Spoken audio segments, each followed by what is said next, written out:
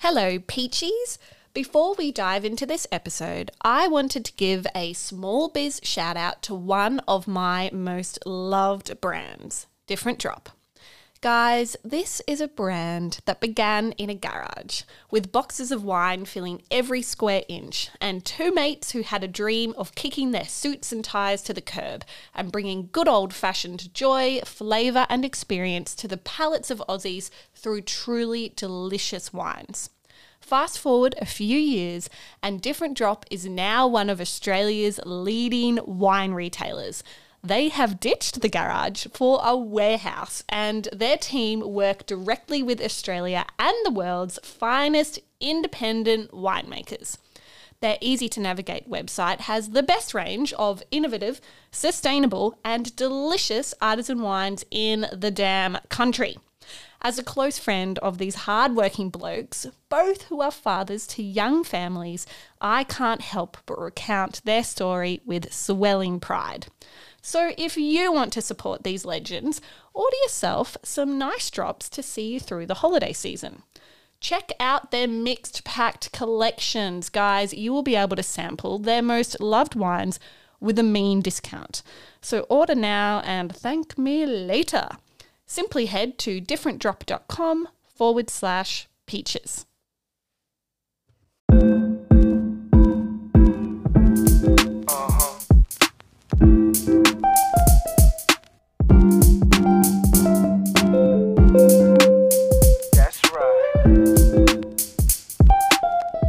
Sal, we have so much to cover here today. I'm excited. I'm really happy you're here. But first, I did just want to share my absolute delight at our newfound friendship. I reached out to you a few years ago on Instagram and I let you know how inspired I was by your story.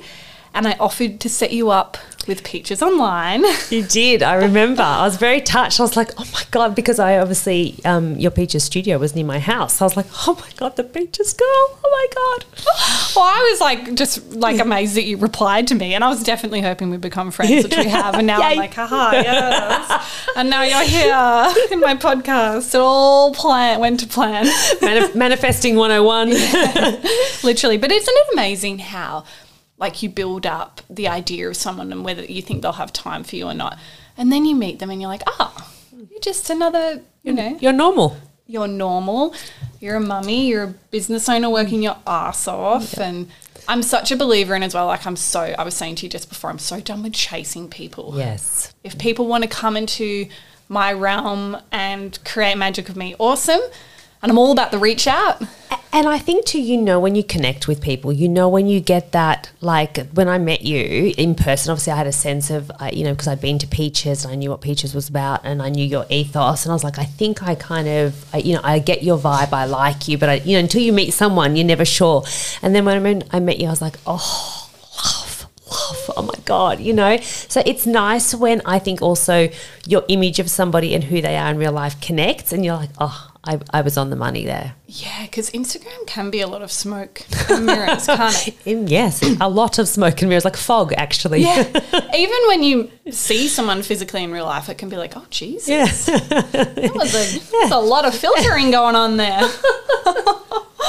But only a couple of weeks ago, we celebrated the rebrand of your incredible wellness line, Swish, and you have been such an amazing support of the work we do at Peaches, as well as a really genuine supporter of my personal growth as a woman in business. Thank you. It feels like, I don't know, it feels really good. I think, and I always say this, it feels good to give. It feels good to be nice. It feels like you don't have to be, I don't know, am I allowed to swear? Don't be an asshole. Yeah, oh yeah, we swear. You don't have to be an asshole. Like you can actually go about your life and still strive for what you want, but without stomping on other people. You can do that.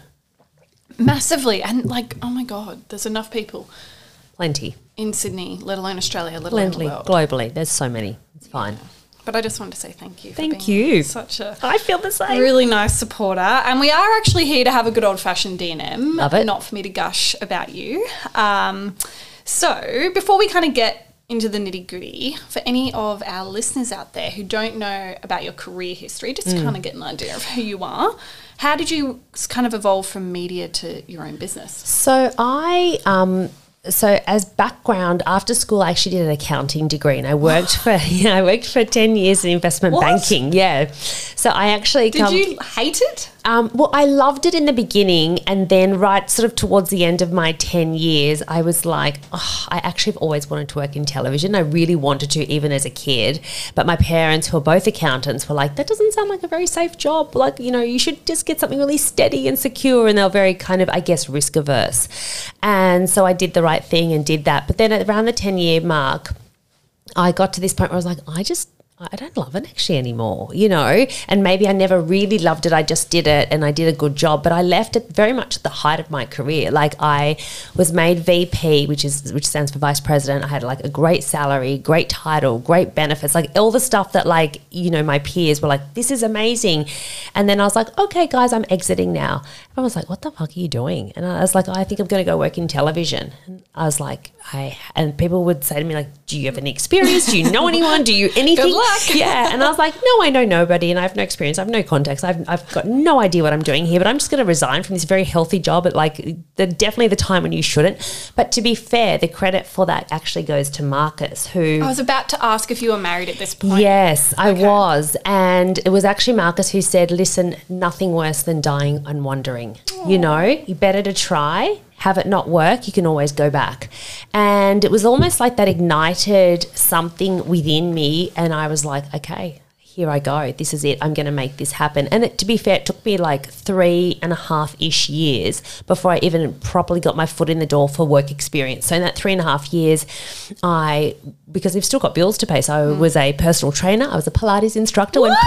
When Pilates was very new, like I mean so new. So we're talking, this would be kind of early 2000s. I became a Pilates instructor. I worked at Gold's Gym as a Pilates instructor, which I loved. I did, because you have to pay bills. And so I did all that while I was trying to, you know, get this TV thing. Anyway, eventually I got some work experience in TV, and I worked for about a year for free until I got a paid job, which was paying me so little. So I still would train clients in the morning. I'd go to this job all day. I'd train clients, and I did that for a few more years. I won't bore you with a long story, but basically eventually I got a job on camera on a show called Sydney Weekender, which I did for a few years. Then I went and was an entertainment reporter at Today Tonight, which I loved. That was my dream job. And I interviewed every celebrity under the sun, everyone you can possibly think of, I've interviewed. And I did that for about 7 or 8 years. Then I went and hosted my own show. So all up, I was in TV for almost 2 decades. And then, but I had started Swish while I was still in TV. So kind of at the end of my time at TT, when I was pregnant, I got cancer. I'm sure we'll cover that in some detail. But sort of during my recovery, or in the midst of my recovery, I had this idea that I wanted to create something. If I lived, I wanted to create something that would help people feel well, because I knew what it was like to be sick, and I definitely knew what it was like to feel well, and one is much better than the other. And I wanted to create something really special. And so I had our Swish business at the same time as doing TV for many, many years. Did that answer the question? I'm literally mind blown by the dedication. But don't you reckon being an instructor was actually a really nice kind of way to learn some of the skills that you used in television? Because you have to talk to new people all the time. You have to hold a room. You have to you're presenting. You're performing. Basically. You're a performer. You're a performer. You're definitely a performer. And I think I loved being an instructor. I had a very also, I think, an unusual relationship with exercise growing up. I was never very sporty. I was never very, I was not that way inclined. So it was an unusual thing for me to want to do while I was trying to get into TV. But I had a trainer who left a big impact on me and kind of helped me fall in love with exercising and moving my body and getting stronger.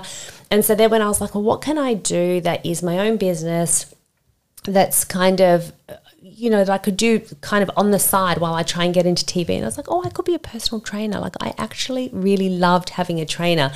And so, it was a lot of work. I mean, it's not, you've got to go study, you've got to do all your Cert 4s, you've got to build a business essentially from scratch. So it was my kind of my side hustle essentially until I got a TV job. Wow. Seriously, I bow down. I don't think that there would be many people who know, I certainly didn't, of like the hard yards you put into even to get a paid role in TV. Oh, I remember my boss saying to me, Al, who I adored, he would come in like, you know, maybe every second or third week he'd say to me, you know, you're still not getting paid, right? And I'd be like, I know, Al, that's fine. Here. I'm still here. And I would come in every day. I'd be there at 8:30 and I'd work till 5:30. And I, you know, like I said, I'd train clients in the morning, you know, from 4, and then I would, you know, train clients till 10 at night. But I think when you want something, like when you're actually working towards something, and I always say this, it's like it's on you. It's on you to do. And the reward is all yours at the end if you can get there, you know, if you want it badly enough. Sorry, our printer just turned on and started printing something. I was like, oh my God, what's happening? That's what happens when your podcast room is in with the printer.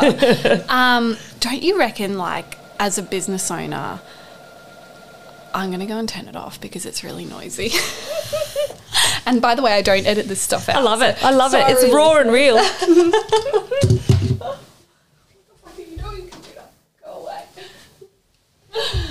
Too funny. Okay.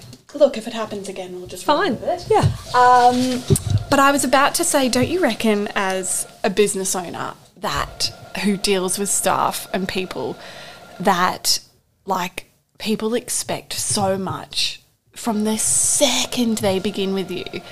I don't know if it's, and I feel like I say this a lot, and I don't know if it's just because like I'm old now, but I just feel like there has been a shift, which I don't think is necessarily entirely bad. I do think that we need to value people and expect, like people need a monetary return, but also like if you're walking into a space with no experience and no skill set to offer the space, and then that space is going to invest in you and build up your skills and give you their time. I mean, having a new staff member is always way more work than you get back. So much. You just do the job for them and hope that at some point they learn how to do it. Like, I don't know. It's I don't know. I want, like, where is that hustle? It's funny. I feel like we talk about this a lot, obviously. It's very hard. I think it's such a tricky one. You're right. At some point, I think it's healthy that people know that they don't want to burn out. They want to have a job that they love and something that they do and that they contribute towards without it being kind of at all costs. But in a way, I do think that the needle has gone too far, and I think that, and this is not for everyone, this is a bit of a generalization, but I see it a lot where more people than less are dialing it in. That's actually what I call it. It's like, well, I'm getting paid for the job. I'll do the bare minimum. And also I would like you to praise me all the time, pat me on the back. I would be like heaps of benefits. I also don't want any kind of feedback that's constructive in any way, shape or form. Feedback. No, you can't give it without tears, it seems. No, you can't give feedback and so then it becomes this very, in a way, it's actually, I think, it's a disservice to them. And I don't know necessarily, like I have had my managers give me plenty of feedback. I mean, it is all feedback. TV is all feedback. You've literally got somebody in your ear giving you feedback while you're doing your job. Like literally they're like, they're yelling at you the whole time.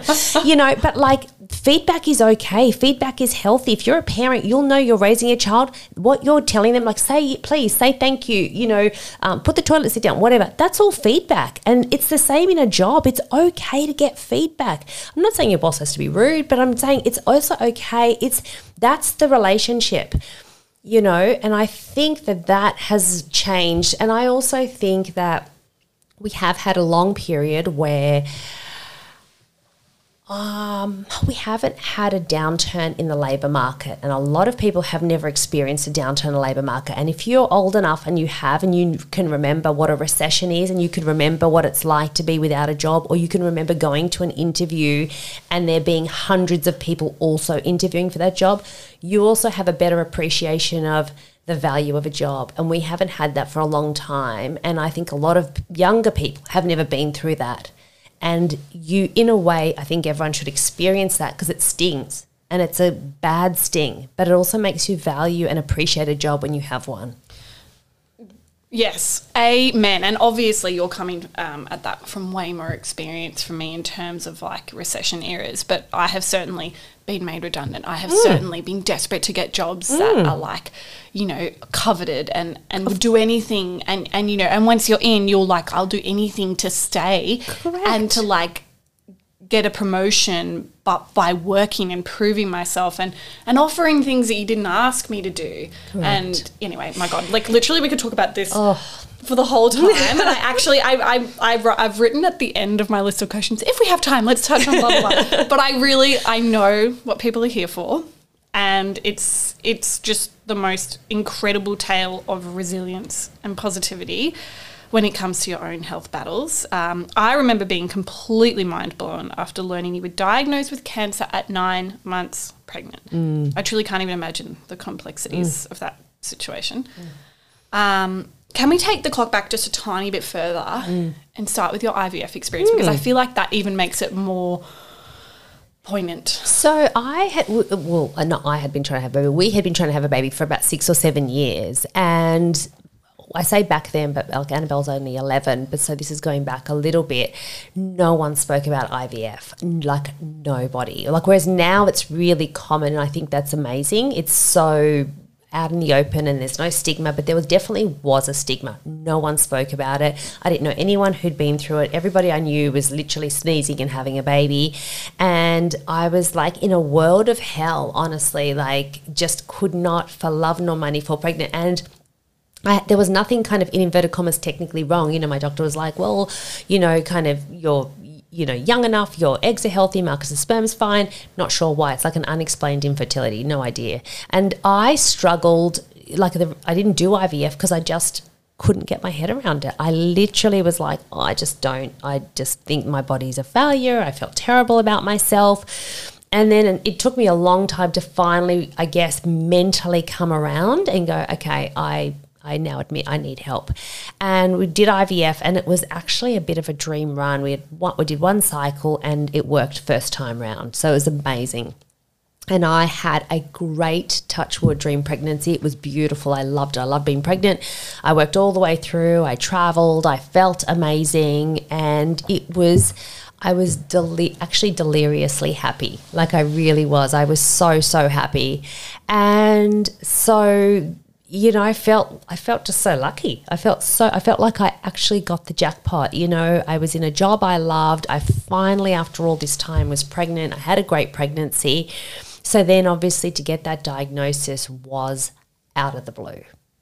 And that's my question next. Like, did you know something was wrong? Did you feel unwell? Was there a lump that you were like, I'll just get this checked out? Like, how did we get there? So around about maybe 7 months, I'd say 6 or 7 months, I definitely felt a lump in my breast, but I was like, I mean, lumpy boobs and pregnancy, that's just normal, right? You're like, milk ducts are forming, there's a lot of growth going on. Completely. I thought nothing of it.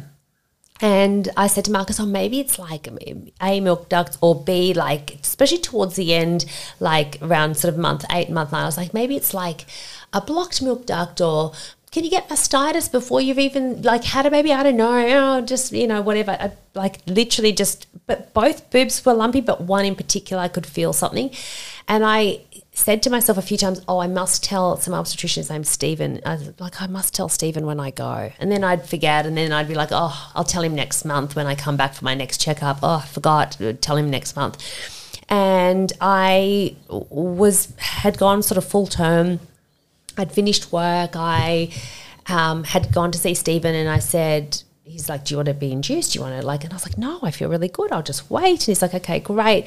And I finished my appointment. He's like, baby's healthy. Everything's terrific. Let's just see what happens in the next few days. I was like, okay, great. Got dressed, was about to exit, literally 1 foot out the door of the room. And then I was like, I forgot to tell you. In fact, I keep forgetting to tell you that I've got this lump. And I was like, but don't worry, I'll tell you, I'll show you, because I was already dressed. And I was like, I'll show you in a couple of days when I come back. They were so busy. Like I remember looking down the corridor and seeing all these people waiting for their appointment. And I was like, everyone's waiting. I won't keep them waiting any longer. I'll show you in a couple of days. He was like, no, show me now. And we actually like had a few words back and forth. I was like, no, everyone's waiting. He's like, no, show me. And I was like, no, I don't want to keep everyone waiting. He was like, you must show me. And so I was like, oh, okay, I'll show you. So then I showed him and he was like, okay. I said, he goes, I'll get Lex, that's his assistant, I'll get Lex to just book you an appointment in the morning. And I was like, okay, that's so nice, thank you. And before I'd even like wandered out to the front desk, Lex is already on the phone to the breast clinic, like trying to get like a mammogram. And I'm like, oh, Lex is so nice. And I can hear her on the phone basically very sternly saying to the clinic, they're saying there's nothing available for 2 weeks. And she's saying, tomorrow, we need an appointment. But can I tell you, I had no idea. I was patting my belly and like just going like, Lex is so sweet, like so nice. Like I got my back there, You know, when you look back on something, you're like, you're such an idiot, such an idiot. Like, how could you have not, like, why is she freaking out? Why is she insisting? And I'm like, oh, the service here is so lovely. Like, I'm just delusional. Anyway, she makes me the appointment. I go the next morning at 9 o'clock. The place is packed. People come, people go, everyone's gone. I'm still there. I've done 1 mammogram, 2 mammograms, a biopsy. I go for lunch. I come back. Marcus is like, are you still there? And I'm like, yeah. I end up getting, while I'm there, a book deal. I get this book deal. Oh, my God, Sally, this is an amazing story. I'd pitched this book idea, and while I'm there, I get a note from my agent saying, oh, my God, we got you the book deal. They're so keen. I'm like, can this day get any better? Like, how good is this day? This is unbelievable. I'm also trying to line up this, even though I've sort of finished work, I'm lining up this Sarah Jessica Parker interview for this other girl to take over because I'm off. And I'm like, this is the best day. Like, I'm just so happy. Then I went, I had some lunch, I came back. Everyone's gone. I'm still there. Like, I'm still there. You're not thinking, why am I still here? Which is wild, but I actually think I've got no family history. I didn't know anybody who'd ever had cancer. It's the same as saying if an alien literally just fell from the sky and sat here next to us on this empty chair. Like, it's so wild. It was just not on my... just not on my radar, even remotely. And then right at the end of the day, she's like, oh, listen, you've been here all day. How are you feeling? You must be so tired. Why don't I get Marcus down here? And so then I'm like... Oh, so she's like, I'm going to get your support person here. My God.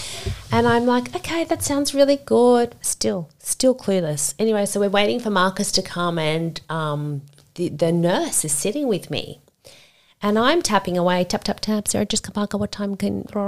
And she's like, and how are you feeling? I'm thinking, why does she keep asking me how am I feeling? Like, what? This woman is so weird, right? And it's funny because years later I saw her and I wasn't being short with her, but I was like, why is she sitting here? Like, I don't need you. That's when you denial.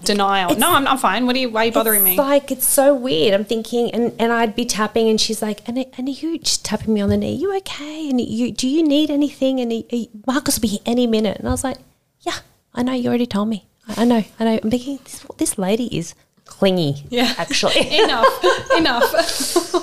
And years later when I saw her, she was like, hi, do you remember? And I was like, I remember. I said, and I am so sorry. I said, she said, I knew you had no idea. She said, I was sitting there and I felt sick because I was thinking, you don't know what's about to come. She said, you were so oblivious. And you kept saying to me, you don't have to sit here, I'm sure you've got stuff to do. You can leave. And she's like, and I was instructed to not leave. I was like, oh. Oh, my God. So she's like trying to hang around. She's like, oh. And you're like, you can go. I was like, you can go. You must have stuff to do. Like, I can sit here on my own.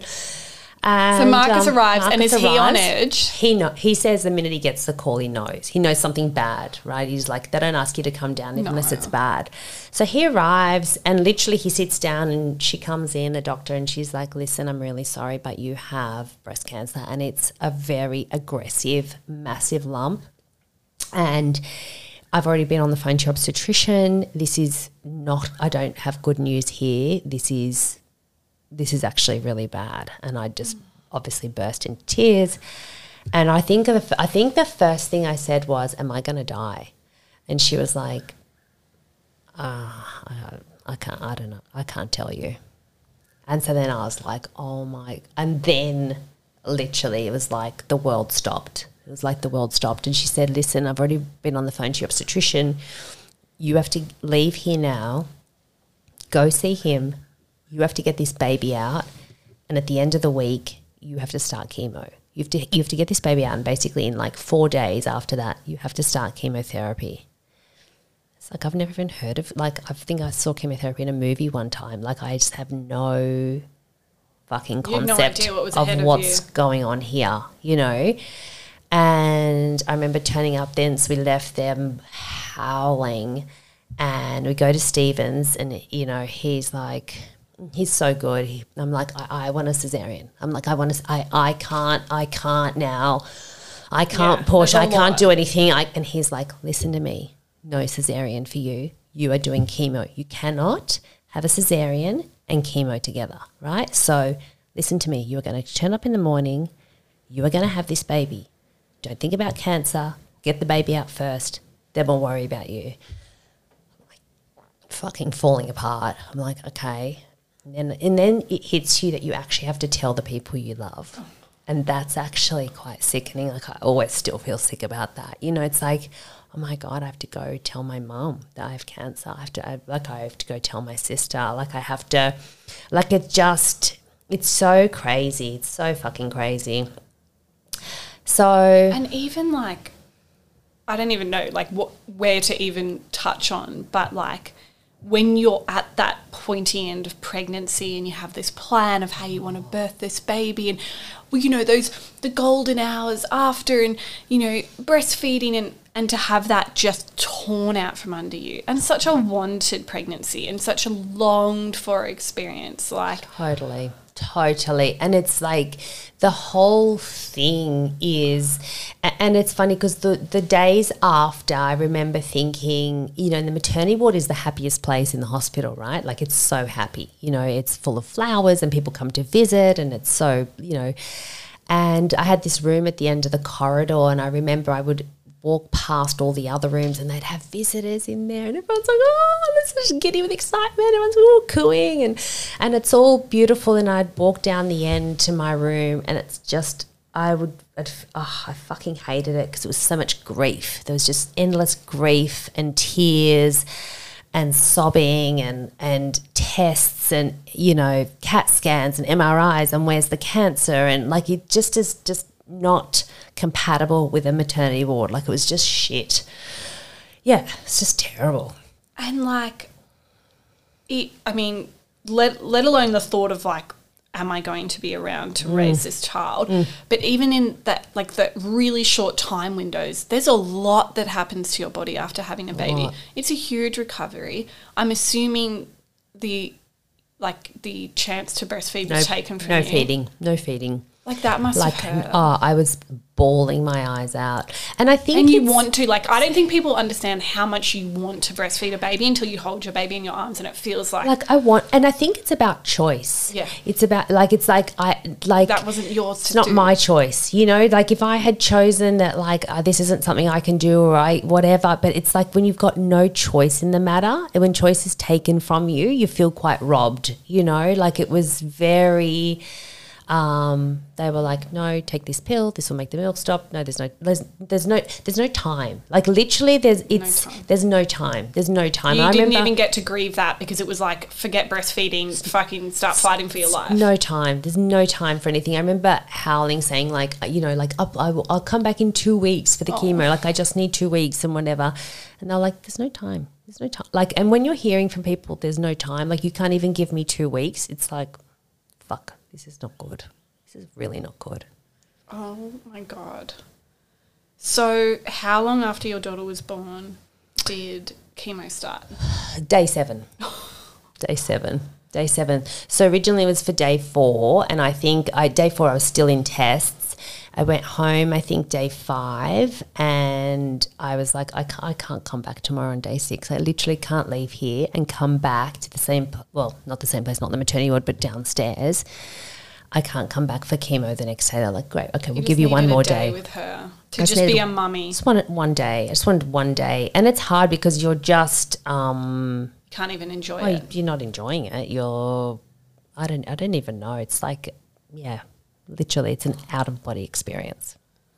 So They started with chemotherapy? Chemo first. Originally it was like, just do 3 months and, you know, we'll see how we go. And chemo was, and there's different kinds of chemo. There's, you know, there's all different, yeah, depending on, like cancer is not just one thing. There's all different kinds of cancers, not just like breast or, you know, ovarian or liver or whatever, but there's also, say, within breast cancer, different kinds. And I had what's called triple negative, which means it's negative to any hormone. So the amazing research and survival rates that we've had in the last, you know, kind of 10, 15 years are for hormone-related cancer. So you'll hear someone say, I've got an estrogen positive or a HER2, you know, cancer. So all those great survival rates are for Had those. nothing to do with you. Not me. So mine has a very, or it has obviously in the last couple of years has had an increased survival rate, which is really great. But they have all the great chemo that they have is not for that. All the great survival rates are not for that. So the only chemo they have is what we call like old school 1970s chemo, the chemo that just kills everything. Everything. And it's a race. It's a race to get the Which cancer versus whether, you know, the rest of you dies first. Like it's who knows how it will go. So it's literally obliteration, and that's what it's like. And you turn up and it's 6 or 7 hours in the chair and the chemo going in. And I always say to people, it's fucking sickening. It's this, depending on the concoction, and different concoctions feel different, but it's this awful feeling of like a tiny, tiny straw and someone trying to shove, I don't know, like cement through a straw and banging it through your veins for like 7 hours. And you know that it's poison. It's like poison. Yeah. It's funny. One day, a bag, like a chemo bag, like, I don't know, like it partly opened and fell on the ground. And holy shit, then like smell. Everyone's in a hazmat outfit. Really? Everyone, yeah, like they're like, oh fuck, like clear the and area. Like, you're injecting that shit into me. Straight in. So like, yeah. It's poison. There's nothing else to say, but also thank God for chemo, right? Like, so it's also, you know, I take nothing away from it. So they were like, okay, just do 3 months. We'll see how we go. And I really, that first 3 months took its toll because you get sicker and sicker with every cycle. You come from a worse and worse base. And particularly I remember towards the end, you're very also conscious of like your world time stands still, you know, so there's nothing normal about your world. And I remember in this period I was so aware of the seasons, you know, like I could hear people, it was summer. Talking about. Yeah, like what they're doing, or you could smell barbecues, or you can hear people entertaining, and your world is not that. And, you know, like I remember even like as the months would go on, you know, we rolled into autumn and I saw all the leaves change and whatever, and I was like, it's just so weird. Like the world goes on, but your world is not going on. You're very much in a hell that's all your own, you know. And so I got to 3 months and they were like, it's not budging. This is not budging. You have to do another 3 months. And I was that like, must have felt like, because you must have been so attached to that date. I just need to get through this. I was holding on and I was getting sicker and sicker. And the it's not just while you do the chemo, it's then the weeks after that you're so sick, you're so nauseous. The painkillers give you insomnia, the tablets to make you sleep give you mouth ulcers. You've got this taste of like petrol in your mouth the entire time. You can't eat. It's just a shit show. It's just a shit. Like you want to eat to fight the nausea. You can't eat because of the ulcers. Like your body is at war with itself and you, and it's terrible. So yeah, they were like, no, that 3 months isn't enough. You need to do another 3. At the end of the 6, it was another 3 and then another 1. So it was a lot. It was a lot. So it was close to 10 months. You double it and then they add another 3 months. Because it's not enough. It's not enough, you know. And it's funny because right towards the very end, I remember when they were like, okay, no more cycles. That will be your last one. And then I had become almost so attached, even though I was so sick, I was so attached to it because I was afraid to stop. They were like, well, your liver and kidney are actually starting to shut down now. So actually that's worse. And I was like, oh, but I'll do more cycles. Maybe I'll take a break and then we can come back to more cycles because I was so afraid, you know, because I didn't know what was going to happen. And I mean, I have so many questions about this period. I can't believe you had a newborn. I know. Postpartum is, you know, notoriously a challenge for a lot of women. Yeah. For good reason. Yeah. To be going through that and having all of those really valid emotional, physical challenges just brushed aside for chemotherapy. It was hard because also, like, it's not like, I remember a few times I'd be like, oh, if I wasn't actually a mum, I could just crawl under the doona and wait for this year to pass, if it ever passes, you know, or if I die, well, it doesn't matter because I don't leave anyone behind. Or if I, you know, like, so it's like on one hand, I was so happy to have a baby, and I was like, I have to, you know, people often say like, oh, do you think you fought harder, you know, because you know that she was there? And I'm like, yeah, probably, because like, fuck, I just was like, I don't want to leave you, you know, like, and who does? Like, no parent wants to leave their child, you know? And maybe there was that, you know, your baby does something and it lights up your world. Maybe just those tiny windows. Completely. And there's moments where you, like, I remember there were times, like, say I'd take her, like in the baby beyond, we'd go for a little walk or whatever, and like you forget you're sick. You know, you forget because you're not looking at yourself or whatever, and it's just her and I, and I'm like, oh my God, I'm so happy, and then you forget. But it's like then you'll see someone on the street who does a double take, and then their eyes just fill with such sadness and pity, and then you remember that you're sick, and then, you know, like it's just like, oh, fuck, that's right, I forgot. Did you look really sick? I looked so sick. I like let you lose your hair. I lost my hair, my eyebrows, my skin was grey, was and you have kind such of a yellow. slight frame as well. I put on like so much weight from all the chemo. Like I looked sick. I was sick. I looked sick. And how did Marcus, like, you know, this is huge for him. Oh, so huge, so huge. Marcus is great. He is just going to say such a great guy. We had been married at this point for a while, and I think earlier on in our marriage, Marcus had Bell's palsy, and Bell's palsy is kind of like for want of a better word, a mini stroke, essentially where half your face collapses and whatever. And so we had been through that, I think, together, and in a way, I don't say that was a good experience because it was not good, but it was a big shock. I think we'd only been together a little while, and he was quite sick and had to have a lot of time off and couldn't eat, and like, so we'd already been through like a mini crisis kind of. So it's not the same as like what we went through, but in a way we knew how to come together. Mm-hmm. And Marcus is very empathetic. He's very in touch with his emotions. He's not a like, oh, I'm just going to block this all out. And he was actually the one who said to me, listen, you actually will have to you've got to go to therapy through this, because you won't be able to get through this. Like, we're all here to love and support you. And and I was incredibly, like, I have my parents are amazing. You know, I have an amazing group of girlfriends, and I also was incredibly fortunate to have what I call like a lot of love and goodwill from the public. You know, and that is that's a gift. That's such a gift. And he said to me, for all the love that's here for you, you still need a professional. You need somewhere to go. And I kind of was like, oh, now just one more thing for me to do. I do not need more kind of doctors or whatever. I just needed less shit on my plate, like a bit, like literally my whole life was just going to hospitals, going to chemo, going to tests, going to get injections. Like, and talking about how shit you feel. You probably didn't want to go to sit in someone's room and talk about it. I did not want to go, and it was critical because I needed somewhere to go to say all the stuff I wanted to say that I couldn't say to the people that I love, because you ultimately, there's a part of you that will always protect them, and they can never know how shit you feel. You can never know how shit you feel, or you can never know, or also, like, you're still human, right? They're still trying to help you, and you're like, you're fucking annoying me, you know, because but like you also don't want to say that, or you also don't want to say like how worried you are that you're going to die, or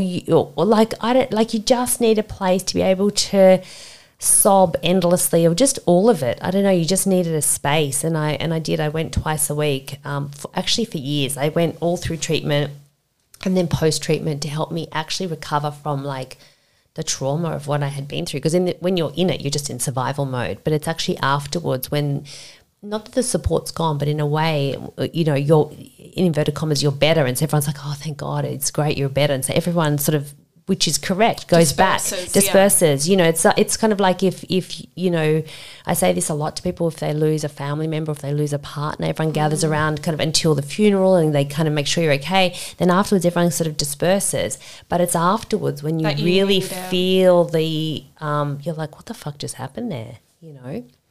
I always think about that with people who've lost someone, that like the cruel reality that like life goes on and eventually people, and it's not even that they've lost interest, it's just that, you know, that they have lives. And I always think how bitter people must be at times seeing people just carry on, because for you, your world has fallen apart. It's so hard, and it's a tricky one, because, you know, we're here today. This is like a normal day, and somebody else's life is falling apart today. Somebody else is having a terrible day. Like that is just the reality of the world, you know. It's just how it is. So chemo finishes. Did you need radiation?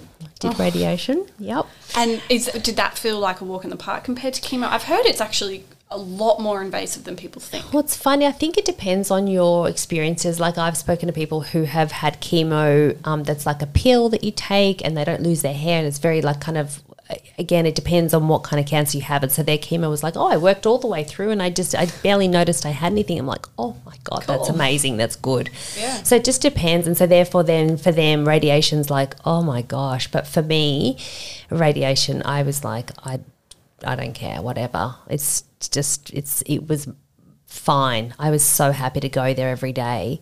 And like for people who don't understand what radiation is, can you explain it? Because it's quite an intricate. It is very intricate. So what they do is so I had a mastectomy first. So my process was chemo, mastectomy on the side that had the lump, then the radiation, then I went back for a mastectomy on the other side, and then a recon meaning a reconstruction of the breasts. So what they do with the radiation, again, this is like, I mean, the people leave the room. They leave the room like this. It's actually it's wild sometimes, you know, even the word radiate, like, you know, it's a bad thing, but it's to kill. So what they do is they give you these, it's a marker. So you get these 3 tattoos that they literally tattoo you. And so they create for me, it's like a triangle. This is the area that we're going to do the radiation on. And sometimes you'll see in my pictures, like when I'm posting, depending on the light, you'll see a massive scar on my chest, and it's still there. Like here we are kind of 10 years on from that. And it looks like a burn mark. Like, you know, if you've ever burnt your shirt, like if you've left the iron on your shirt, it's this big, very dark brown patch that you can see on my skin. And depending, you'll see, I've just come off my. Oh, but you see that? It does look like an iron mark. It's like an iron mark, and that's and this is after 10 years of fading, and it's still there, and it's to burn. It burns, you know. And what does it feel? Does it hurt after? It hurts after, and they give you all the creams to put on, and it does hurt.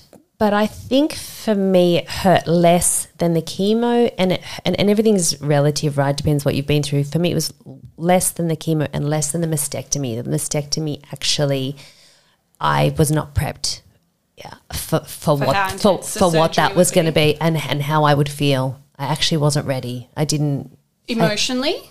Emotionally, I was not ready. I think because the chemo was so bad, I rolled into the mastectomy thinking, I don't just care what happens here. This is going to be so easy. I just and I was not prepped at all. When I say I wasn't prepped, I don't mean like they didn't prep me. I just mean mentally I hadn't wrapped my head around what is actually happening here. And afterwards, the aftermath of that for me was, I was really shocked. I was like, oh my God, I felt I felt like I didn't deserve to be in the world. I felt like less of a person. I was just, it was very confronting. I think because maybe you don't think about your breasts that much because they're just there and you've got them and they're always there, and then suddenly like one's gone. And and I was, I did not cope well. And it can be, for a lot of women, such an integral part of their femininity. And then as a mother, I think that comes into it as well. Like, you know, you're holding your child to your bosom, kind of, you know, and even just your brain reminds you of stupid things.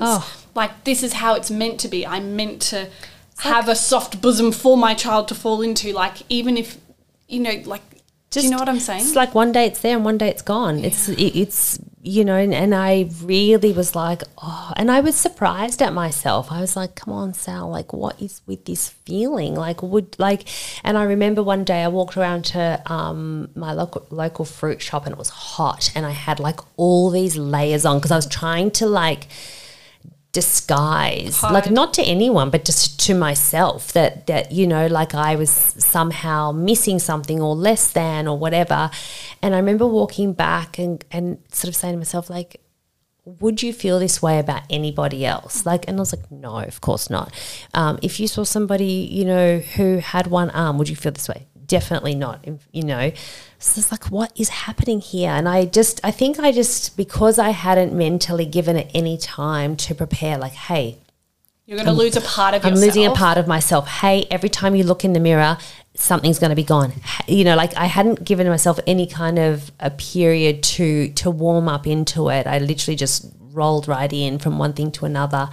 The shock of it was a lot for me. And I remember it took me a fair bit of time to just be like, okay, I'm different to how I was before. I'm different to also, and this is why I really dislike this kind of concept of normal, you know, like, because what is normal? There is no normal. We're all so different, you know, in every way, shape and form, you know, and it's like I'm still me on the inside. I just look different to how I looked before. And sometimes I think too, you know, I remember for a period of time afterwards, even after the reconstruction and stuff, having so many scars everywhere is a reminder. They're literally like battle scars. They're everywhere, you know, and they're not small little like cesarean, cute little like, oh my gosh, my doctor just does this tiny little thing. It's like, no, they're from hip to hip, you know, they're like down my back, they're across, you know, they're literally everywhere. It's like Edward Scissorhands got to you.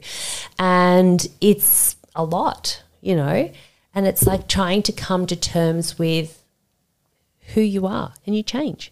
And to be proud of that and Completely. To know that, I mean, I always find it quite confronting to learn how attached we are to our physicality. You know, like something as simple as a haircut can leave people in tears, you know, like it. So I think when you take it down to that, like I think there's a lot of people out there who have no idea of the intensity of what you went through. You lose your hair, you lose your eyebrows, you lose your identity. You look in the mirror and you don't know who that is anymore. You don't recognize yourself, you know. And it's hard because say something like let's just say something like weight gain or weight loss. It's gradual, right? So it's like over time you gain weight or over time you lose weight, whatever. But these things are so from 1 second to the next, you know, like literally over a period of like 9 days, I like lost all my hair, you know. Fuck. Like it's quick. It's like I'm walking through the room and like the hair's falling as I walk. So it's not like you've got time to go, I'm adjusting slowly to the new me. I'm going to get a haircut. Maybe There's no adjusting. It's not like, they're slowly going to remove my breast. I'll just have time to get used to it. It's like, no, I rolled in there with one and rolled out without one. Like it's all very quick. And I think it's that speed of change that jars you. And you're mentally, you need time to catch up. So how did that make you feel in your like relationship with your husband? It's like Marcus was amazing because he was like, you're no different to me. You're complete, like you're as beautiful as you always were. But I'd be like, oh, like you're just saying that because you just want to be nice to me because of course you have to say that. You're not going to be like, you're not nice, you know. But I felt so different and I needed time. And I think this is so true. It's actually not about how other people see us. It's how we feel about ourselves. That's actually the most important part. Like I needed that time to, and again, back to therapy and why it was so important. I needed time to process what had happened and how I felt and whatever. And then once I felt better, I wasn't as irritated when he would be like, you're so beautiful. And I'd be thinking, liar. Like, you know. Isn't it cruel that we do that to ourselves? I know. When your most close person to you says something to you and you think you're lying because you're trying to be nice to me. You're just being nice to me because we all know that it's, you know. But, I felt so secure. I felt so loved. I felt incredibly fortunate to be married to such a great guy. I really did. But also, like, that doesn't, you know, and I say this to Marcus a lot, it's like, it doesn't matter. I don't say it doesn't matter what you think of me, but kind of it doesn't matter what you think of me. What matters is what I think of myself, and that is so... Because that's what you bring to the relationship. Correct. If you can love yourself, then you're lovable. And that's like the hardest lesson in life. So right? hard. I mean, you told me I could literally ask you anything. And I didn't write this down and I didn't run it by you. No. But like sex and intimacy and like how did that go? Well, I was like kind of weird about it, you know. I was like so weird about it. I just kind of I didn't want to. And then and also because I wasn't sure at that time how long I had to wait before I had the reconstruction. And I was like, if I have to wait 2 years, am I like actually saying I'm not going to have sex for 2 years? It's like, is this what I'm doing? And I was like, I needed to, you know, and I talked through it a lot in my therapy, like, what am I, you know, do I need to have breasts in order to feel attractive? Is this what I'm saying to myself? And it's actually just challenging these conventions and these concepts that we have that we hold kind of so close to us. And it's when you sort of shake them and go, fuck no, like is that what this is? Like, is that, and it's when you, I think, force yourself and challenge yourself and go, okay, no. And also sometimes you just got to get back on the bike. Oh yeah. Sometimes you just got to get back on the bike, you know. Yeah, and it was, look, was I at my most like, hey, let's definitely do this 4 times a week? Definitely no. Could you come the first time? Probably not. It's a little bit of a mental thing. It's like, okay, it's just going to take me a while, you know. But I think in a way also I felt loved, you know, and part of that maybe was part of my healing to feel that I could also love myself, you know. It's like, okay, I really had to work. Like the recovery, I say this a lot sometimes, I actually feel like the hardest part, I mean, not harder than the chemo and whatever, like that was obviously a very different period, but like the internal recovery actually happens after, when everyone's like, oh my God, this is incredible, you're all clear. And that's when, who am I now? Because I view the world in an entirely different way. I don't see anything the same. I've been through an experience that's literally changed every cell and fiber in my being. I'm a different person. So now it's like, well, who am I now? And you start again. Yeah. And so did you struggle to kind of like bond and attach with your baby? No. So that was actually really good. I was like... No, that was actually, that was actually really, I think that was really good because I was worried. I was like, if I haven't breastfed, do I need to breastfeed in order to feel attached? And I was like, oh, well, no, maybe I don't. And it's funny because obviously then with my second, because I remember saying to myself, well, I carried her, so that's fine. And then obviously when we had Alyssa, which was a different kind of pregnancy, I wondered whether I would not feel attached to her because I didn't carry her. And so it's interesting, again, challenging these notions that you have that like... It has to be done the old-fashioned way. It has to be done this way in order to feel X, Y, Z. And no, I was super attached to Annabelle. I felt like I just, you know, the bond that her and I have it runs deep. That's so beautiful. Reconstruct. I mean, I have just so many questions, and we're not going to be able to cover it all. But reconstruction, I think that is something that the listeners are going to be intrigued about because it's optional. Mm-hmm. The second mastectomy, was that it was safety thing? Highly recommended. Okay. Highly recommended because the cancer has such a high recurrence rate. So the one that I had has a very high recurrence rate in the first year. The years, I think from memory, years 1 is very, very high. Year 3 and 4 are very high. Year 5 is a bit lower. So it's on this sort of weird graph. So I was like, of course, No question, no problem. I'll do it. So Did you suffer as much as you did with the second mastectomy? No, because I had the recon at the same time. But that's a lot to put your body through in one go. Big surgery. I think it was like 14, 15 hours. It's a lot because I had what's called, what is it called? It's called a tram flap, I think, from memory. And so it's not implants. I don't have implants. They take the tissue and the veins and the fat from your stomach, your back, if there's not enough, and then they use it to literally build new breasts. So they attach each vein one by one. So if I put on weight, my boobs will grow. If I lose weight, my boobs will shrink, just like real boobs. Wow. Yeah, so it's not, it's incredible. It's actually incredible. But the toll afterwards, again, I was like, oh, yes, I'll just do that. That'll be great. But it's literally starting again. They move your belly button. They do all of this and you're in this tight compression, you're all bandaged up. So it took a few weeks to recover. But I think at that point, I was I just wanted to recover. I just didn't, you've been through so much. Your body does start to get, it's weary, but it's incredibly resilient, and I think I just was like, that's fine. I'll just keep going. You just keep going. And what are obviously you were given a plethora of choices, whether to not do it, whether to do it, whether to wait and then do it afterwards, whether to do the flap reconstruction or an implant reconstruction. How did you arrive at the decision that you made? So again, I had some of my decisions were removed for me. So no implants. I wasn't allowed to have implants because the cancer had a high recurrence rate in the first year and I was still doing a lot of tests. They didn't want me to have implants.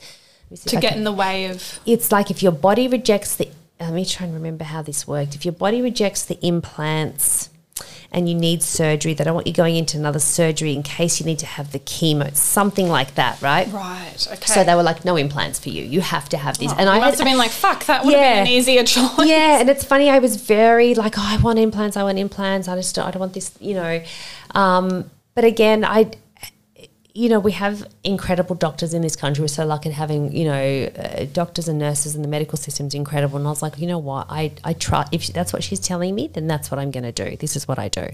So she was like, no implants for you. You can either have, the tram flap, or you can have like nothing and come back in a year and have it then or whatever. And I was like, no, I just want to do it all now so that I can put this, if I was to get the all clear, I don't think I even had it at that point. If I get the all clear, that then I can put this chapter to bed and I can work on recovering, Wow. So, yeah. But, it's different for everybody, and I know lots of people who have had the mastectomies and have not had a recon and are really happy with that. I know people who've had implants and are happy. Like, I remember I was at a charity sort of, like a little committee meeting, and they were doing some sort of charity fundraiser, I think, for the hospital. And it was right before I'd gone to have the first mastectomy, and my doctor had popped in and said, hey guys, Sal's having a mastectomy, in a couple of days. She's a bit nervous about it. And I'm not joking, like 12 women all took their tops off. And I was like... you have a good old look. They were like, don't worry, I had... So that like literally there's all these boobs everywhere, and then, like this person's like, I've had like one mastectomy and like one side with a recon, and then it's like, I've had none, I've had like implants, I did this, or... Because they actually, when they do the recon, they then do the nipples separately at another time. So it's all in stages. So I was like, I love you guys. Like, thank you so much, and it's that openness, and that's such love and kindness, right? Because you're in the dark. You're completely in the dark, and your doctor says, don't Google anything because all you're going to see is botched jobs.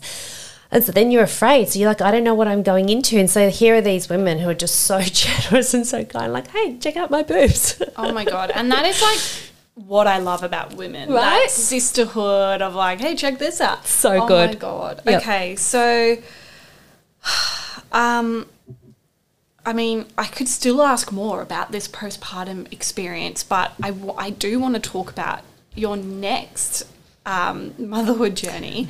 Just because you hadn't been through enough character building, you knew you wanted another child. To cut to the chase, you went with surrogacy. Yep. Can you just give us like the sort of an explanation as to why that was the best choice for you guys? Yep. So I wasn't allowed to carry another child because the risk of getting sick was too high. And so just for the listeners, because I think this is a really interesting phenomenon, in pregnancy can often be a time, because there's so many cells rapidly dividing, that actually is dangerous for women. Correct. There's so much blood flow, right? So there's like, this is the thing. Cancer is not like, so say when you've got a flu, that's a virus, or you're sick and your doctor says, oh, you've got a virus, I'll give you some antibiotics, and the antibiotics kill just the virus. So with cancer, it's not a virus. This is not something that's invaded your body in a bad way. It's just cells, your normal cells that should have an expiry date, I hope I explained this correctly, that don't expire. And so they become cancer. So hence why chemo can't decipher and go, hey, you have breast cancer, I will just get the cancer cells. It obliterates your entire body. That's just what it does. So hence when you're pregnant and there's all this blood flow, which is important and very critical to, growing a healthy baby, that it can then, if there's some cancer cells, it can then help them grow. That's a very layman's terms, I'm not a doctor, explanation. Okay, so basically it was off the table. And when did you learn that? Because that must have been a hard pill to swallow. You hadn't got enough of those either. Yeah, it was. And I think I didn't really know that until, I can't remember. I think maybe I'd asked sort of early on, and I remember Fran saying to me, who was my oncologist, saying, this is not a conversation for now, like this is not, like don't worry about this now, like let's just get through this thing. And then, so I sort of shelved it for a while until I got to about, maybe sort of a year after my recovery. And she was like, and I had still 4 embryos left from Annabelle. So I had 5 in IVF. Annabelle was 1, I had 4 left. And she was like, that's great, you've got them. You either can wait after your 5-year period and try again. Again, don't really recommend it, but of course I can't tell you what to do. So I was like, okay, well, I'm not going to do this. And early on when I was unwell, this amazing human said to me, like kind of whispered in my ear, literally, if you ever decide you would like to have a baby via a surrogate, I know a place in the States, because this friend of mine had done it, and I could like recommend it. And it was sort of kind of always in the back of my mind. And so then when that time came, I was like, okay, maybe I'll kind of explore surrogacy and see how this works out. And I decided to do it in the States because the laws are different. In Australia, you can only do surrogacy via somebody, who gifts it to you. You can't pay anyone, obviously. And you also, I didn't know anyone, like basically everybody who I know is my age, and also the surrogate, I can't remember if this is the rule here, if this is the States where they need to have had their own child, can't remember. Anyway, I didn't know anyone who was going to basically be a surrogate for me, and a lot of people at the time were like, why doesn't your sister do it for you? And I'm like, really? Like, she has not had her own child yet. I don't want her first experience of having a child to be having mine. Like, that's also not fair for her. Like, I would never do that to her, I want her to have her own child. So in the end, I was like, I'm going to do it in the States. It's actually, whilst expensive, it's very organised. It's a relatively, I don't know if easy is the right word, but for such a complicated thing, it's actually very easy. And maybe there's kind of like the distance is maybe kind of nice as well. Yeah, I didn't want, I didn't know anyone anyway, but I also didn't want somebody I didn't know what that experience was going to be like. So I also didn't want somebody who was like, hey, I had your baby for you, so now we're basically related. Or I didn't know if it was going to be the experience where I just wanted it to be at arm's length, or if I was going to feel close. I didn't know what I was up for. So I wanted an arm's length experience. And your embryo, which is a fertilized egg, which is grown, was sent. Did they send one? They send them all. Okay. And you were telling me the other day that it's like they send like this incredible courier. Yeah. There's this guy. He's the fertility courier, and it's funny because if you speak to people who've done it, can't remember his name now. Everyone knows, like, let's just pretend his name's like Ron, right? Everyone goes, oh my God, did Ron take your embryos? Like, yeah, Ron. No. Like, he's like the guy. So he literally, like, so he, you know, goes over to, like, you know, so we did our IVF at Janaea. So goes to Janaea, they you know, they get the embryos and he literally takes them. He takes them to the fertility clinic in the States. And do they only go once you have someone? Yeah. And how do you come upon this person? Do you pick them? Do people approach you with an option? No, it's an agency. So there's an agency. So and this is a thing, you know, I often say about the States, things that are relatively easy, like say getting your license, are so difficult to get in the States. Things that should be difficult, e.g. getting a gun, quite easy. E.g. surrogacy, quite easy. So it's a weird, like in that sense, it's a weird place, but the surrogacy process is very easy. They've been doing it for a very long time. It's an agency. They have all these people. You say, you know, like, for example, okay, what is important to you? You know, this. You do all the legals, you do all the paperwork. And it's like a kind of like dating. So it's rather than like looking through hundreds of things, they're like, this is the person based on all the thousands of questions that you've answered. This is the person who we think is right for you. You'll read their profile. You can do an interview with them. You can meet them. You can go, okay, yes, no. So the first person I was like, no, actually I don't, you know, for this reason and this reason, I didn't actually kind of vibe it with her. Okay, great. Based on your feedback, this is the second person. And the second person was Rachel, who was our surrogate, who I love. And until my last breath will forever be grateful for the gift she gave me. And I was like, I love her. And so then, you know, Marcus and I did like a Zoom with her and her husband. And then we're all like, oh my, and they also have to say yes, right? So it's not like, oh, well, I picked you, so now you. She has to believe that she's doing it for people who she trusts are going to be good parents, right? Oh, totally. And it's like, and they get vetoed and they've done all their psychological testing. She'd been a surrogate for somebody once before. She's a nurse in the neonatal ward, so she's like already basically a saint. She had 3 daughters of her own, had been a surrogate for somebody once before, and then wanted to do it again one more time. And so, yeah, it was the best experience I think I've ever had. And that's a wild thing to say, because actually there's a lot of loss, right? Like, I couldn't carry my own child, and there's a lot of, you know, but actually at the crux of that is like this faith in humanity that somebody out there who's a stranger gives a shit enough about whether someone else can experience. Oh my God. Yeah, it's like wild. It was the most joyous experience I've ever had. And so, just out of curiosity, what do you put is important to you? I guess, like, for me, if I was to pick a surrogate, what would be important to me? What's important to me is that, like, they're healthy, that they have their own children, so that they have to have their own kids. That's actually a rule. Okay. Yeah, they have to. And they can't. So this is the thing with the difference between the States and here.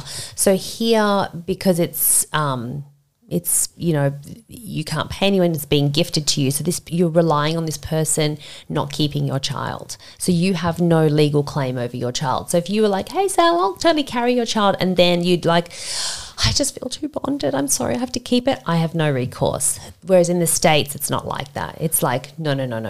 It's different. Illegal. Because that was a question that I was going to ask you, which I actually okayed with you before we hit record, because I was like, this is a pretty hefty question. I was like, ask anything. But that fear of like, because that would come to most people's mind, right? What if that person goes, no, I'm too attached, and they like run away? So that doesn't happen. So in the States, that doesn't happen, you know? So, and I think that's also another reason where I was like, I just don't want to, I can't, I mean, I don't know anyone else, so I don't want to risk it where I'm like, you might feel like I can't do this, you know? So at no point was I concerned. And also, and I think that's probably also why they want them to have their own kids. She'd been a surrogate before. So I literally was like, I love Rachel so much. Like, I never was worried about anything. But in terms of what was important for me, it was like a really loving home. I wanted somebody who, like, I loved that she was a nurse. Scott, her husband, is like a police officer. Like, they're in this country town in Milwaukee, and they're just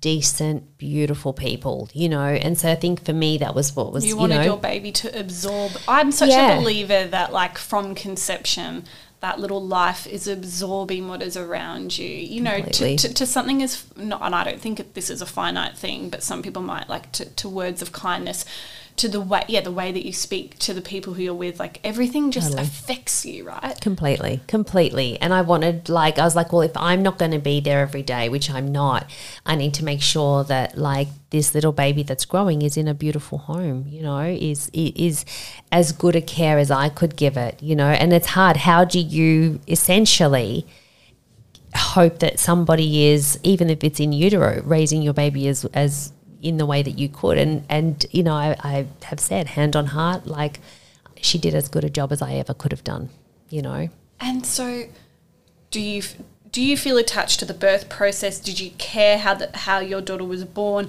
Obviously you go over there, like talk to me about all of that. Yeah, no, I was very attached to it. So we went across when the first, so we had those 4 embryos. We went across when the first embryo was implanted, and that was like so exciting. We were all there. I was like, oh my God, it's amazing. And then we came home, and then it was successful. So we were like, oh my God, this is like first times. This is so incredible.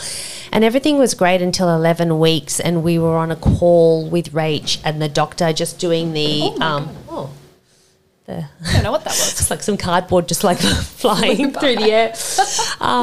We were on a call with the doctor, and Rach had her 3 girls at the appointment because, of course, they're really excited. Mummy's having a baby. Because they her 3 girls are roughly the same age as Annabelle was. So they were kind of all this little gang of girls who were all excited about this baby coming into the world. And then the doctor was like, there's no heartbeat at 11 weeks. And we were like, oh. And so that was really tough. It was tough on us. It was tough on Rachel. It was tough on the girls. And so then, you know, we had a break. Rach, you know, kind of recovered, and then we went again. The second one didn't take. And then at that point, Marcus... Do you go over for that time? I didn't go over that time. I was like, and now I'm a little bit gun shy. I'm like, oh, let's just see how this goes. And this is the thing about the surrogacy process. From beginning to end for us, this was 2 years, which means it was 2 years for Rach and her family. That's a long time for their life to be on hold to make sure our dream happens, you know. And so around the middle, Marcus's mum was sick and dying, and so I was like, I just need a break. I can't, you know, kind of can't do this right now. So then we went back and did the third one. It didn't work. And then I had 1 embryo left. And so then I was people were saying to me, like, you should get a new surrogate. Maybe it's her. Maybe, like, you know, there's, you know, like her... So 2 failed implantations and 1 miscarriage. Correct. Yeah, okay. And only 1 left. And I was like, you know, Marcus said, look, whatever you want to do, I'm kind of on board, you know, I don't mind. And I was like, you know, like, however this turns out, like however this story ends, I will see this through with Rach. You know, like this for me is an experience of 2 mothers trying to bring this child into the world, and I love her so much, and however it ends, I feel I'm not going to blame her for anything. No, I'm not a dropper, you know, like I'm going to see this through with her. And yeah, I'm so glad I didn't get swayed, because I was under a lot of pressure from people going like, and I was like, nah, you know, you pick and you stick. And oh my God, that like really affected me. Yeah, it's really beautiful. Yeah, I really was just like, I felt like the hugeness of what she was doing, and the girls. Like, I really remember as well, like, when we went across for the birth, I was saying to the girls, you know, what will you guys do next summer? And they were like, we've been waiting for 2 years to go to Disneyland, but Mummy said we can't go until after Sally and Marcus get their baby. And I'm like, oh my God, you've got like a 5, a 6 and a 7-year-old, and their last 2 years of their lives have been on hold for us. Like, you know, so that's why I get the shits when people are like, I just think surrogacy is like really bad. And it's like, are you joking? Like, are you, like, these people are so, like, of course, like in anything, there can be good people and bad people in all kinds of scenarios, and obviously mine's only one experience, but you got to have faith, right? Like, you got to have a little bit of faith in humanity sometimes. And it's hard because I do know, like, people say, like, why did you choose the States? And I was like, well, I wanted to have I didn't want a third party translating for me. I wanted to make sure I could speak to Rach direct and she could speak to me direct, and I didn't need anybody to translate. And to trust that translation process, right? Correct. Because if you don't believe that the agency has the woman's best interest at heart or your best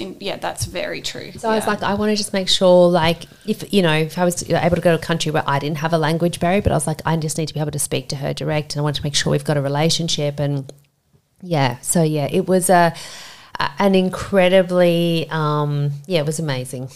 And so when it comes time for the baby to be born, is there like, what decision is made around the birth process? So again, the States is it's like really organised. So at the birth, would you like to cut the cord? Okay, great. Would you like to hold the baby first? Would you like Rachel to hold the baby? How long, like, can Rachel hold the baby at all? Like, it's so... And cesarean, or like, because the other thing is, like, when I think about the intensity of labour, like, is that something that you want her to go through?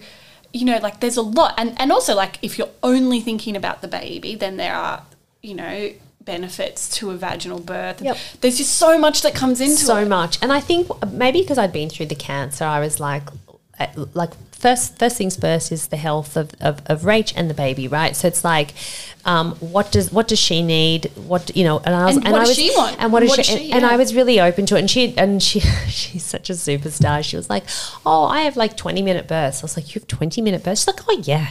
And she did. Can I tell you? It was like, I think it was like 19 and a half minutes. Like, the woman's like amazing. I was like, wow, I've waited longer for a coffee. I just can't believe it. So she had said to me, like, and again, I was like, if that's what's, if you want to do a vaginal birth, I'm actually okay with that. If there's complications and you need to have a cesarean, I'm okay. Like, whatever, as long as you're okay and the baby's okay, that's all I care about. I'm open to the process. I'm not hung up on anything. Because some women who are the receiver of the baby, I don't know what the correct word is, sorry, would be like, no, I want it to be a cesarean. I want it to be the safest possible thing, and I want it to be very, like, not this kind of drawn out process where there's almost like, I guess the insecure part of my brain would be like, that's another way for a woman to form an attachment, right? Because labour can form such an attachment. Yes, and I think it's, look, and this is the thing, like, I could not be a surrogate for anyone, right? Because I would be too attached. Like, it is a certain person, right? And I think for Rachel,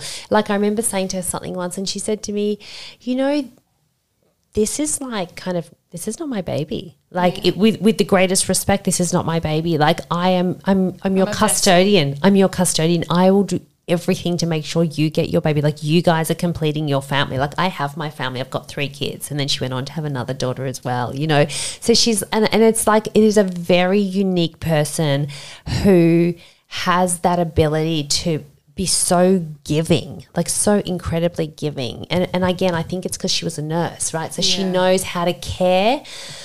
And to have some healthy level of detachment at the end of the day. A healthy boundary. Yep. Wow. Totally. Yep. Okay, so you're over there. She's having this fast labour. Yep. How the fuck do you feel? Like, are you in the room? Yeah, we're in the room. We're in the room. We're in the room. And is there any nerves about something going wrong, or are you just I'm just on a high. I'm on a high. I'm like so excited. And we were there for weeks on end waiting, because she was like, I always come early, so we were over there early. And then it's like, and then she didn't come early. And Annabelle. So it's so funny. I had kind of was always like, oh, Annabelle, they'd said to me she can't be in the room because she's a minor. How old's Annabelle? She's 5. 5, okay. She's 5. She can't be in the room. So I'm like, okay, that's fine. Basically, like, she can just be like in the waiting room or whatever. And so then, like, just as like 4 minutes before Rachel's going to give birth, they're like, no, she can't be in the waiting room by herself. I'm like, oh, okay. And I'm like, well, can she just sit literally in the corridor, like right outside the room? They're like, no, she can't be there either. So I'm like, okay, you have to sit in the bathroom. So literally, like, I like shove her into the bathroom with her iPad. I'm like, here, watch Frozen. Because there's no way either of you want to not be there, I guess. Well, Marcus wasn't there. So Marcus was on Zoom. So Marcus was in the middle of this insane work thing. So at that time, he wasn't working with us, right? And he couldn't have leave. So me and Maha, because we were there for 7 weeks, right? So we're there for so long, because you can't just come home either. Like, from the States, you can't just be like, okay, I'm going to come home. So it's not like a short trip. There's all these passports and legals and, you know, documents and a million things to do. So your sister came with you? Yeah, so we had this 7-week trip together, Maha and I and Annabelle, and it's still like neither of us can talk about it without crying because it was such just amazing. And so, yeah, Marcus and my mum and my dad, they're all together at my mum and dad's house. They're all imagine the room, like the vibes. They're all like, you know, and Rachel's husband Scott's there and Maha and I are there and the doctors are there and they're really excited because they're like, oh, my God, these Australians are here with a surrogate. You know, they're all like, everyone's in the bars and stuff. It's amazing. And, like, literally, like, you know, she's like, okay, I've got Kush. I'm like, hoo, hoo, hoo, hoo, and gives birth.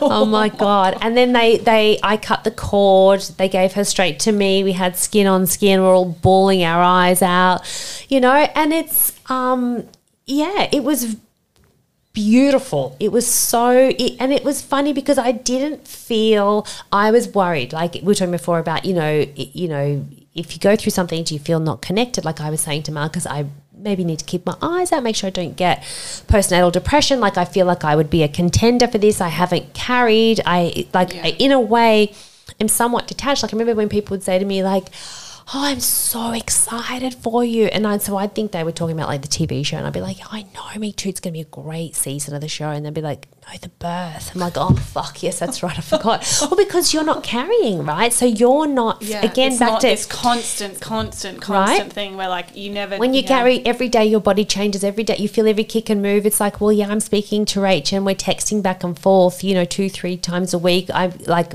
Zoom in for her scans, but I'm physically not there every day. You know, I'm not feeling this change every day. And I said to Marcus, I just want to be careful that I don't get there. And I'm like, oh my God, to suddenly have a baby. Oh my God, what happened here? I wasn't, you know, kind of prepped for this. Oh my God, I hadn't wrapped my head around. Oh my God, what's going on here? You know, I didn't carry. Maybe I don't feel connected. Did I feel like somebody just gave me their baby? Like all of that stuff. And I think as I went in with my eyes open and I was aware that like, is this going to be a thing for me or whatever? Anyway, it was totally amazing. And I felt very connected.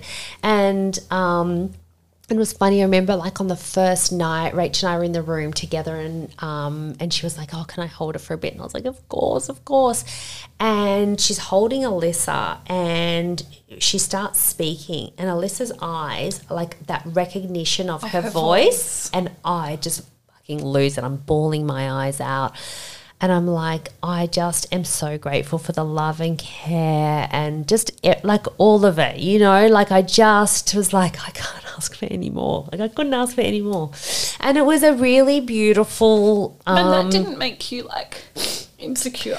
No, it's weird. It maybe because I felt like I got a gift because without that I would have had no second child. I think it was like the flip side. It was like, I felt a loss. Like when people, like one thing I'm a little sensitive about is when people like make jokes and they're like, oh, that's so good. Like no weight gain and you can drink. And I'm like, the fuck up. That's like, come on, too far. Just shut the fuck up. I'm like, oh, I really. Do you would give anything to carry? Of course you would have. Yeah. Like it's like, you know, and I know it's not mean and it's very well intentioned and, you know. On, just have a little bit of. You know, so there's, and I think because I had grieved already for so long, for me this was all upside. Like it was all like I actually couldn't believe my luck. Like I felt like I just had won like the lottery, not only with this beautiful family, but like just that I actually got the chance to even, you know, because those embryos could have just been still on ice for like, and I could have just never, you know.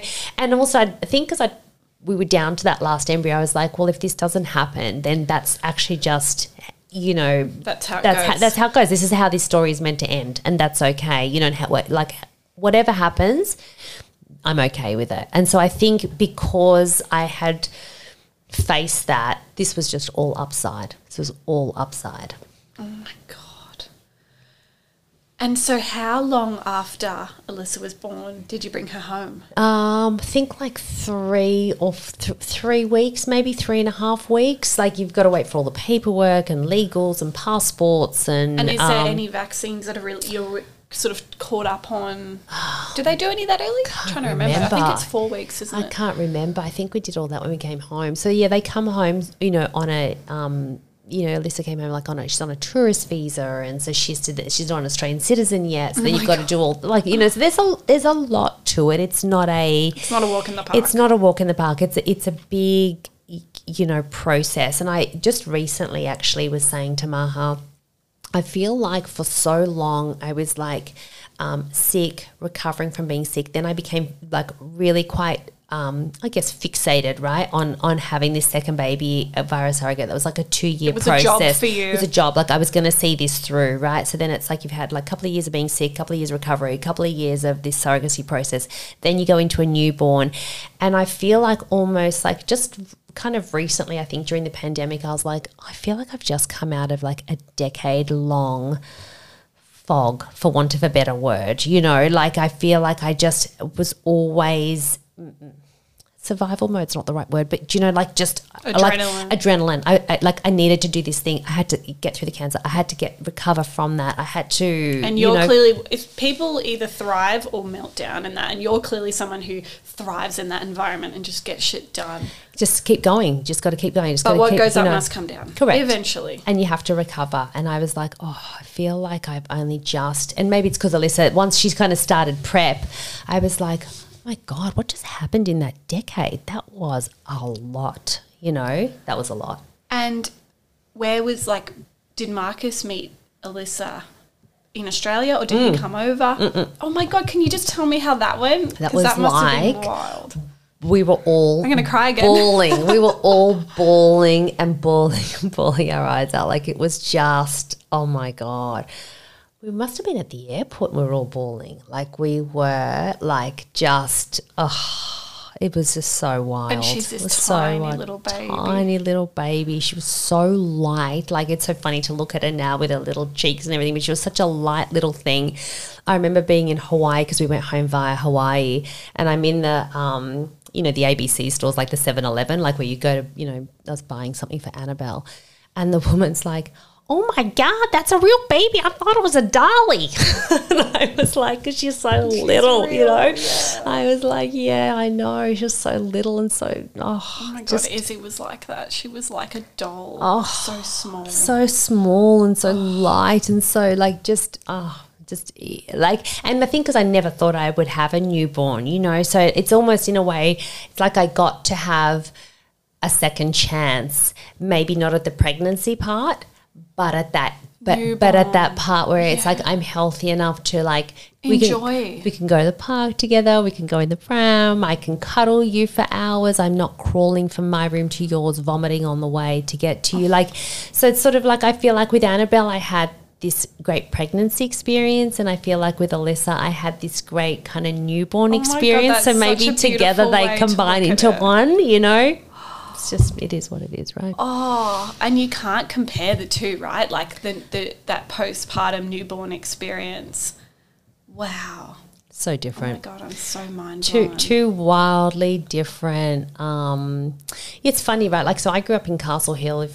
That's basically like suburban Sydney, very middle class. I grew up. My parents are immigrants, and so when you sort of you think it when you're a kid, and you're like, I'll go to uni and I'll get a job and then I'll get married and then I'll have 2 kids. And you have this idea that your life has, it's a trajectory that goes upwards only, you don't think there's going to be any trauma or any kind of, because you're so naive, And sometimes I just think I just could have never, ever, not in my wildest dreams, predicted any of this, it's crazy. Oh my God. I mean, there is still so much that we could talk about, and we haven't even touched the sides in terms of Swish becoming what it is today, and running a business and dealing with staff and even I think there would be people out there who have this perception that because you were had a media profile that everything's been a walk in the park for you. Yes. And that must drive you fucking bonkers. But we're literally about to hit an hour and a half. We'll do another one another time for that part. Absolutely. I have to have you back because it's such a joy talking to you. Love it. Thank you. But thank you so much for your generosity. Thank you. I cried 3 times. Oh my God. I'm super hormonal. I haven't actually mentioned, but I'm pregnant. Yay! I'm pregnant. Maybe by the time this comes out, I'll probably be like proper pretty preggies. But I'm currently 12 and a half weeks pregnant. So all of that, I felt. You felt it? Every part of this story, and just the privilege of me sitting here pregnant right now is not lost on me. Oh, it's and this is the thing. It's like we all have our. Like I don't think any of us can go through life without getting a little banged up along the way. We all have our things that happen to us, and it's what makes us human. Hopefully it makes us empathetic. Hopefully it makes us have a better appreciation for whatever we have and for being alive, but it doesn't take away from someone else's joy. Like, I'm so happy for you. Thank you. And I also the next time I have you back, I feel like there's a lot to talk about with your incredible relationship with your husband. I'm always really intrigued by that because I have a very, very wonderful relationship with my husband. He truly is he's my best friend. He's my business partner. There is no boundary to the trust and the vulnerability, and we do everything together.